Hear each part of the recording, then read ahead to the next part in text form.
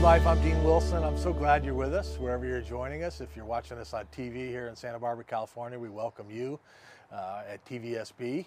And so many of you join us from around the world at goodlifetelevision.org and the YouTube channel and all these different social media platforms. And we welcome all of you. And many of you have found us at the podcast, which is Good Life Conversations. So you can search any podcast platform, Good Life Conversations, where you can listen to all the interviews. They're posted, I think, daily. There's new posts. And on the YouTube channel, you can subscribe to Good Life Television SB is the channel, I believe. I think that's right. Good Life Television SB. And subscribe there so you can get notified when there's new videos. There's like 500 videos on there already, and we've just started that in the last year or so. And it's been fantastic to see the growth, and so we hope you'll join us there. Good Life Television is presented by Bunnin Chevrolet. We're so grateful for our friends at Bunnin, Leo and company, so thank you. I'm so excited about my guest today. She's a good friend. She's the co-founder of Olive Crest Hope Refuge here in Santa Barbara, California, where we're sitting, and we'll talk about that. Sally Cook is with me. Good Hi, Sally. morning. Hello. Great to see you. Hey, thank you for having me. Yes, it's so Sally is, as I mentioned, she's had a wonderful career. She's been in media and she's done various things. Most recently, her and her husband Chuck are co-founders of Olive Crest Hope Refuge, which is a residential program for victims of trafficking. And so that's been their journey for the last several years, and it was not an easy one. Do you reflect on that sometimes and just go, how do we make it? Oh yeah, always, always. It's actually healthy to reflect and go, wow, yeah, God can literally bring you through anything. Yeah. That's a powerful thing when you've Yes. been down that road and then he came through in such a way Yeah. that you got there. I mean, there must have been many times when you were on that journey where you may have wondered, like, are we actually going to get there? Oh my gosh. Dean, yeah, countless times of thinking, should we just turn around? Should we just stop, give up? Yeah. The good thing is, between Chuck and I, when we had our giving up moments, the other person was feeling really They were not ready to correlated. go. Yeah. No, we got it. Yeah. Really full of faith and hope, which I think keeps you going on the journey. Yeah. And it's the power of community. I really believe Two that. are better than one. Yeah, When seriously. one falls down. Seriously. Yeah. But there were days, I think, towards the end when it was when we were in our darkest time, the most difficult time. There were definitely days where I thought, how am I going to carry on? I don't want to carry on. Yeah. And how does God enable us to persevere? I don't know. I can honestly look back, and when people say so, you know, particularly those who were maybe more in the inner circle and saw the sort of inner struggle that particularly I was going through, how did you just keep showing up and leading everybody and keeping everyone going? And grace of God, Yeah. Dean. Yeah. Seriously, you feel a bit like an imposter, I think, sometimes in those moments. Right. Well, I think leaders, I mean, that's why Yeah. leadership can be so hard. It's not, leadership is not about standing up in front, you know, but I think it's mostly about showing up Yeah. when the agree chips with that. are down. Yeah. You know what I'm saying? Yeah. Showing up is Yeah. just a big part of the deal. Yeah. And yeah, maybe sometimes you're pretending to be more happy than you actually are, but showing up is a big part of it. Well, and I realized I don't think it, you know, the imposter thing tells you you're pretending. It's not really who you are. There's something not true and authentic about the way you're being, which actually isn't what I was feeling, really isn't true. And I think it's the same for a lot of leaders. Actually, in these moments, I was making the choice that this moment matters. And as much as I'm struggling and I'm dealing with all of the pressure that we were facing and everything that it was bringing up in me, I can still show up and God can still be strong, you know, and it's actually okay to be weak. Yeah. It's actually a really huge lesson I've learned. Wow, His grace really is sufficient in my weakness. And somehow I think when we say God's grace is sufficient, His strength is made perfect, we think we're just going to start to feel the strength and, you know. No, you're still weak. You're still weak. But He just shows up anyway. It's so good. Yeah, no, it's amazing. Amazing truth there. Olive Crest Hope Refuge, Olive Crest, a wonderful organization, large organization, based out of Southern California, and they've partnered on this deal, and it's a fantastic thing that they have going. You may not know, for in terms of residential programs, beds for this in this particular arena, there's not a lot of them. And this has been eye-opening for me to discover that and I kind of know why now.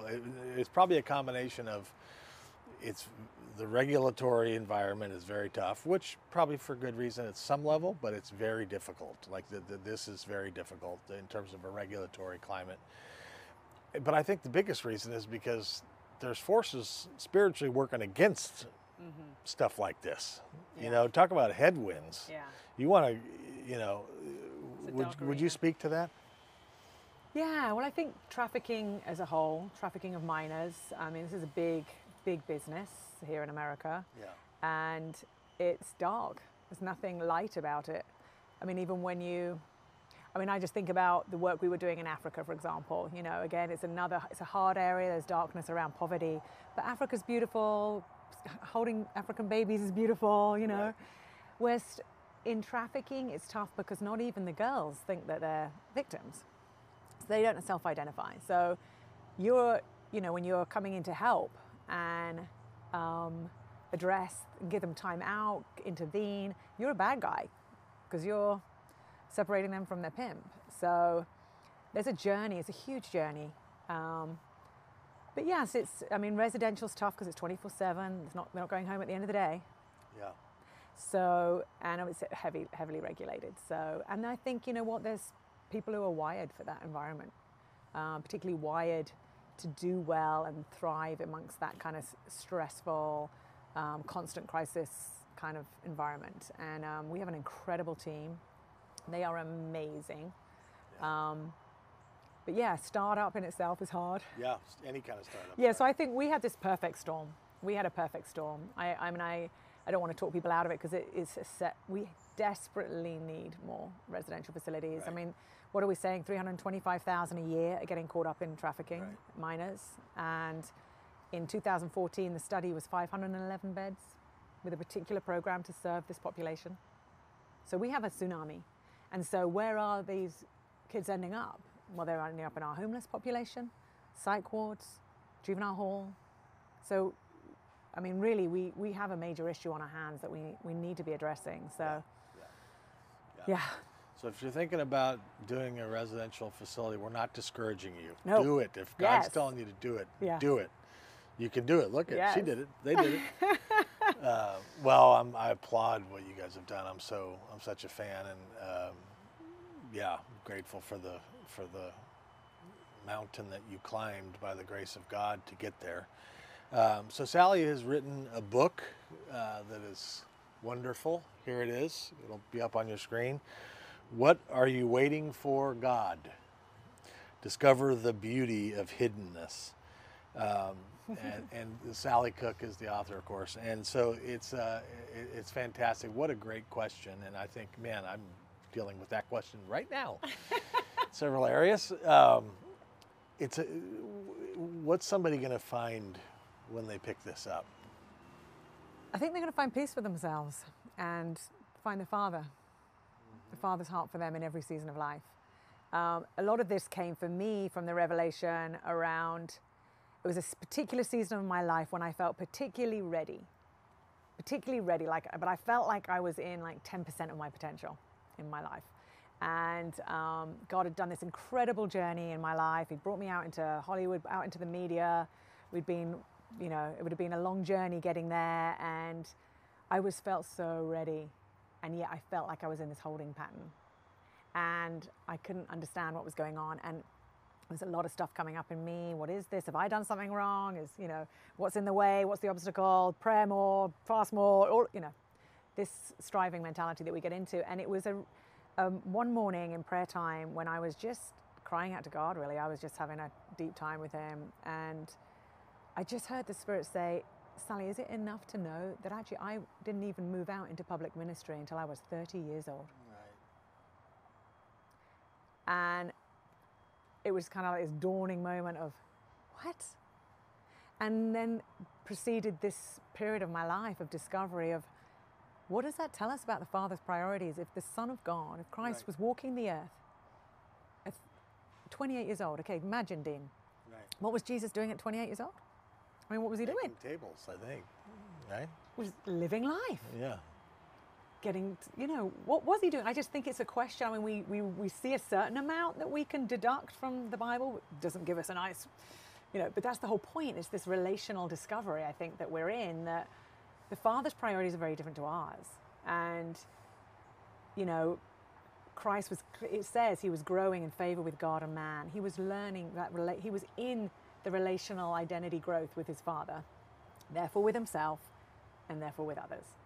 And it's just amazing. It was just a very freeing time for me to realize, wow, the Father's priorities for me in this season are different to mine.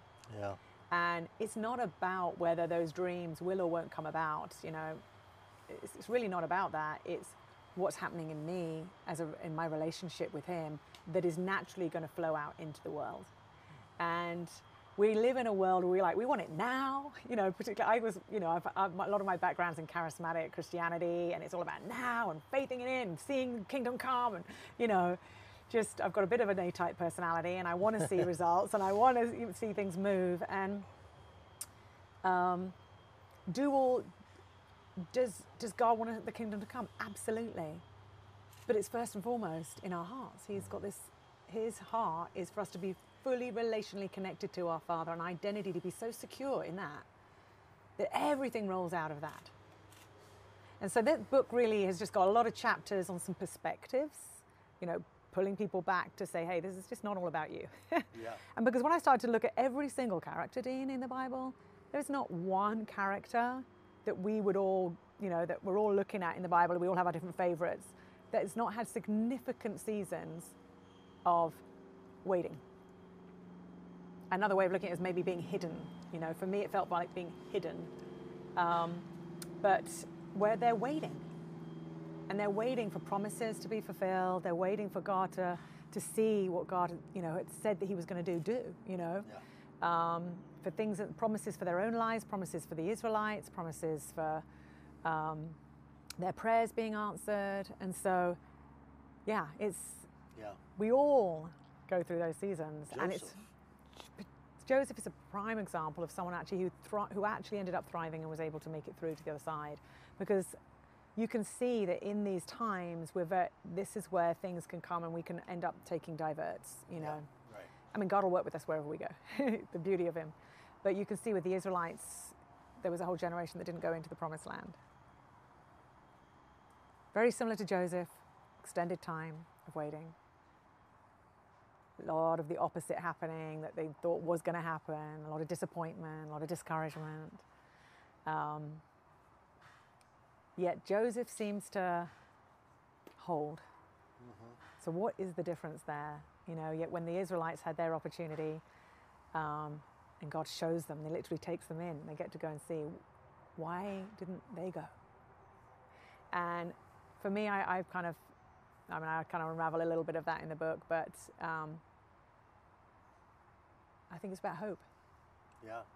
And I think with the mumbling and the groaning, when your heart goes harder and harder and harder, you start to lose hope. And what is faith? It's the substance of things hoped for. So when they actually were facing their promised land, the Israelites, and there they are, they've got this amazing land before them that God has told them is theirs, with all the giants and everything else that's in it, there they are facing it. They didn't have that hope for faith to arise from. They lost it.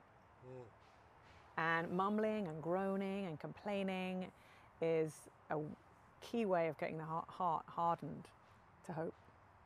Yet with Joseph, we see he was able to remain. Yeah. And that's our relationship with him. It's like if that relationship with the Father is not continually what's growing us in our identity, you're gonna, hard times and struggles, we'll try and reason through our own head, and you can't do that. That's not going to leave you with hope. That's going to leave you with discouragement and dismay and despair even. So it doesn't mean those feelings don't arise. It's what we do with them really that matters. Well, this is a good word for me. I'm receiving this right now, live television. I'm receiving this. That's good. I mean, I always say, somebody says, why didn't God do this or why didn't He do that? There's the famous line, I don't know. He doesn't work for me. Like which is a good one. Yeah. But I'm like, find myself going, okay, I don't understand. Yeah. I've had some real frank conversations where we're all, because he's a big boy. I mean, he can handle, I don't understand. And that's what you're saying here. I mean, it's really about, okay, there's something larger that we don't see. The timing can be just so different, and you don't get it. Now later you might look back and say, Because you've got the understanding. now you understand that season in LA, You right? don't need faith when you understand.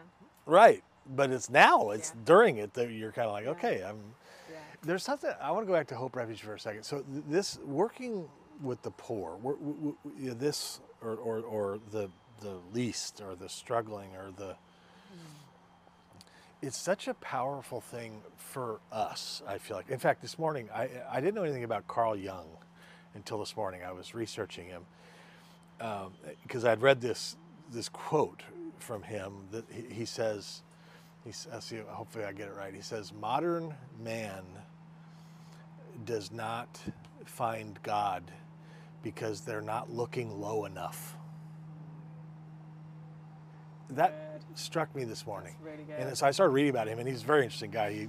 Somebody asked him, do you believe in God? He said, no, I don't have to believe. I know. I don't know where he was. He was, something says he was a pantheist or whatever. I don't even know what that is, but whatever. But the quote caught me because I was like, wow, that's an interesting, sometimes I feel like we're looking for God in all the wrong places. Like we think, and not that he's everywhere, but there's something about when he says, when you did this for the least of these brothers of mine, you did it for me. Jesus himself, so in terms of meeting God, maybe sometimes we're not looking low enough. Does that make sense? Oh, totally. Absolutely. I mean, we're so inspired by one of our friends and mentors, Heidi Baker, a dear, dear friend. And that's her. That's all she'll ever say is, I learn from the poor. That's where I get fed, and that's where I learn. That's where I find Jesus. That's where I find God. And until you step out and you're doing, I remember when I first went to Africa, and I've been to Africa, spent a year there before I met Heidi, but when I went with Heidi, it was a whole nother level. But it's true, I found myself in Africa amongst the poor. And there's something amazing. I have to say the demographic, the girls, we work with minors who've been sex trafficked, so between 12 and 18 years old. And it's heartbreaking. It's heartbreaking to be around a child who's been forced to be a woman before her time and has been exploited in all the worst ways, and not have your heart broken to the point that actually you really do have to question, what is life all about? What matters? And, talking about the rough times, you said, how do you keep going there? I remember when we let go of because we were in the entertainment industry when we got called into this. And I remember when we fully stepped out up here in Santa Barbara to serve this population. And I remember thinking, what are we doing? We're crazy. We're leaving everything behind. We literally left our home, our house, our careers, everything. And here we were in the middle of nowhere in Santa Barbara. I mean, beautiful, but we're actually on a hill, like a remote setting, doing something we know nothing about, just this whole crazy reality of what are we doing? But we knew we were meant to. And I just decided, you know what? I found my peace, and I don't think I'm ever gonna be on my deathbed and regret going after the abolition of modern day slavery. Yeah. I really don't think I will. And I stand to that to this day. I don't regret it. Yeah. Nearly killed me, but I don't regret it because, and I know I never will when I make those decisions to serve the least of these, as you would say, because it's who he is, it's who our God is. Yeah, for sure. It's an amazing thing that people that need help, when you come alongside to help, they win and you win. Like it's a blessing. Win-win. It's amazing, interesting thing. Generosity is just such at the heart of God. Yeah. And sometimes it's the opposite of Okay, you're waiting for something. Okay, well, you could, serve. If you're, I had a mentor one time tell me, if you're out of money, go give something away. Like it's just an opposite. It's like opposite day in the kingdom of God. It's like, well, no, I wouldn't think of doing that. It's like, go find some clothes. Go find some clothes in your closet and go give them to somebody. It's just a different way of thinking, different perspective. Okay, the prayer breakfast coming up. We're sitting here in Santa Barbara, California on August 31st, coming up at the Hilton Beachfront, 7:30 a.m. I think it's a Wednesday maybe morning. But Santa Barbara prayerbreakfast.org is where you can go to find all the information. Sally is going to be the keynote speaker. Kind of the theme that we're working off of, that she's working off of, is Just As I Am, which is such a wonderful thing and a great song, of course, from the made famous at the Billy Graham Crusades. How you doing with all this? I'm excited and intimidated all at the same time. I told her it's going to ruin her summer. You were right. Yeah. You wake up, you go to sleep thinking about it, and you wake up thinking about it. It's like my dad sitting over here did sermons on Sunday for 40 years. I know how he feels a little bit now. He's like, you're always thinking about it. Yes. So what's on your heart for August 31st right now? Right now, I'm constantly asking, Father, what's on your heart? I honestly am, because there's so many directions. I mean, I do quite a bit of speaking, and there's so many directions, because I know people want to hear the Hope Refuge story. People want to know, what's going on, why are we doing what we're doing, and I can't wait to share that. And I want to share just the amazing miracles that the Father has done all the way through. It's just been crazy, but the struggle too. I think it's really important to share the struggle too. It wouldn't be being real and authentic, and what I've learned about the Father in that space. So that my heart is that people really leave feeling connected to their Heavenly Father in a deeper way, and that their hearts will be more open to the process that God has them in. Yes. Because I think sometimes we can lose sight of we can get very caught up either in the future or with what we think should be happening, or the problem or the struggle or whatever it is, regardless of what they're doing. And it just so happened with Hope Refuge, everything was extremely high stakes. So everything seems extreme, but we're all on this journey of faith. Yeah. And I feel like whatever's happening now is not a time filler. Right. And God is not rejecting any single part of us. So now matters. Yeah. And it matters. I came up with Just As I Am came to me one morning just because it's just been really part of my journey of recognizing, wow, the Father, approaching the Father with truth in my innermost being is all of our journey. How do we really, who am I? And it's not like, I think sometimes, we don't come to the Father, we just have blocks and we've been taught wrong things, or we've perceived something wrong, and then we come to the Father with all these things that we think we should be or do. Got to get all my repentance out, got to do all my confession, got to do all this, all of that is part of the journey, but it's out of this true core innermost place with the Father where I am Sally and He loves me for me. And learning how much He loves me allows me to start loving myself and therefore love others. And so, I don't know, I'm hoping the Father really wants to just release more of that. Yeah. So, yeah, I'm in the process of written it a couple of times, as you said, I would. But I'm excited to just share the great and the ugly, and how the Father is amazing through it all. Yeah. Santa Barbara prayerbreakfast.org. You can get a table or you can get tickets, either way. But I would get them as soon as you can. Last year it was a full house. We're expecting that again. Santa Barbara prayerbreakfast.org. Yeah, it's like when my boys, I think about my boys, and girls too. I'm thinking about my boys right now because they're kind of a little younger and in that teenage phase and stuff. But when you're talking, I'm thinking about, okay, how I relate to them. Like, I see them on their best day. I see them with bad hair and bad breath and struggling.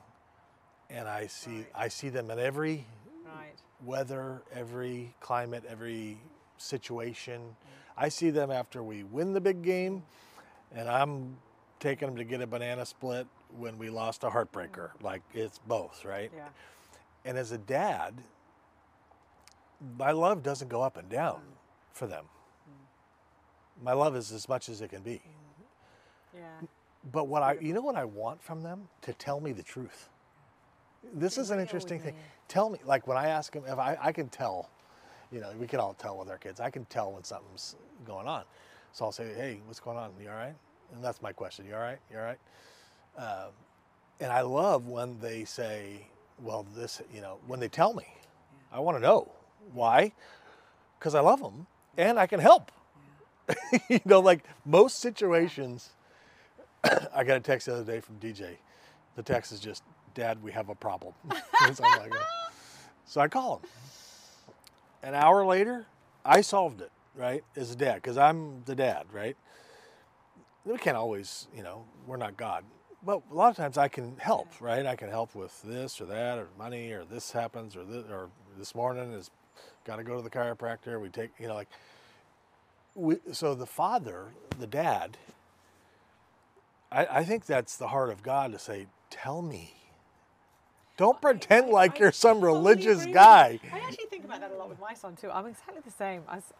I think we learn a lot about the Father's heart for us when we have our own children, right? Yes. We really do. Yes. But because God works with truth. Truth. He can work with that. So when we That's come, right. that's why we know His grace is sufficient. And there's something beautiful about the harder stories when we hear when people have got into themselves into a really hard situation and then, you know, making really bad choices and the prodigal son story. Yeah. Isn't that awesome? We all love the prodigal son story. But there's another son in that story too, and it's the son who's in the house who, again, in the same way as the prodigal son, doesn't know his dad. Yeah. Yet he's working. Right. He's working hard and he's doing his thing. And I feel like as Western Christians, we probably fall more into that category. I think we can find ourselves in both. But we do. We fall into this place where we end up spending less time in the house, more time working, solving. And the way we know the intimacy has become less of the priority is when we see the son come back and the brother's response. Right. He's so offended. He's so angry, Dean. Right. I know that feeling, and that will be part of my story that I would share. I know that feeling. I was highly offended by a father who felt to me had abandoned me when I needed him most. And the offense was so strong. And I didn't even know it was there until this perfect fire of Hope Refuge. And this is the thing. This is why I just want to even encourage people who are listening now, and just even you with your situation you're in. You're in a perfect fire for you right now. Your storm that you're in, whatever visual God's giving you about the shaking, it is the perfect one for God to show up for you. And He's not creating this thing so that He can just somehow be God for you. No, this is just life has formed itself around you in this situation, and God is with you in it. Yeah. Totally with you in it. And He wants to teach you how to grow up and overcome, right? Yeah. To be like Him. Yeah. And handle that. And you can only do that in this relational process with the Father. So good. And it's perfect for us. Each one of us is this perfect one. And what's interesting is the father says to the older son, son, don't you know you're always with me? Right. And everything I have is yours? Yeah. He doesn't say, don't you know I'm always with you? And everything I have is yours. And it's seemingly an insignificant phrase. But the more I've pondered that, the more I'm like, that is profound. It's about Him. Yeah. And His nature, His security, what He stands on, who He is. We are always with Him. And of course, out of that, we feel He's always with us because He is. He's in us. He's around us. You know, He's one with us, everything. But it's because we're with Him. So good. Takes the focus back to what it should be, this relational. Trust is relationally earned. And it's no different with the Father. He wants to relationally earn it with us. He doesn't need to. But He's put Himself into this relationship. He doesn't have to. Yeah. Yeah. But He's chosen. I want to be in relationship with you, Dean. Yeah. Like you with your son. You're like, son, I don't have to be in relationship with you. You're a big grown-up boy. You can go and do your own life without me if you want. Right. But you would you want to want be that? connected, Yeah, I know. yeah. You just want to see him grow up and make awesome man choices and be like, yay! Yeah. Yeah. Anyway, you're getting me passionate about subjects No, I love, but it. So it's good. Last year you heard from the prodigal son, and this year the elder brother. Oh, So no. it's- dude, that's perfect, isn't it? profound. So we got me out of the way, which is great. Well, we're out of time already, which is amazing. Sally Cook is something special. It's August 31st, 7:30 a.m. Be there. I'll be there. We'll give you a hug. Can't wait. Sally will give you a hug. Everybody will give you a hug. It's what we do. It's who we are. Thanks, Sally. And get the book too. It's great. Thanks for joining us. We'll see you next time.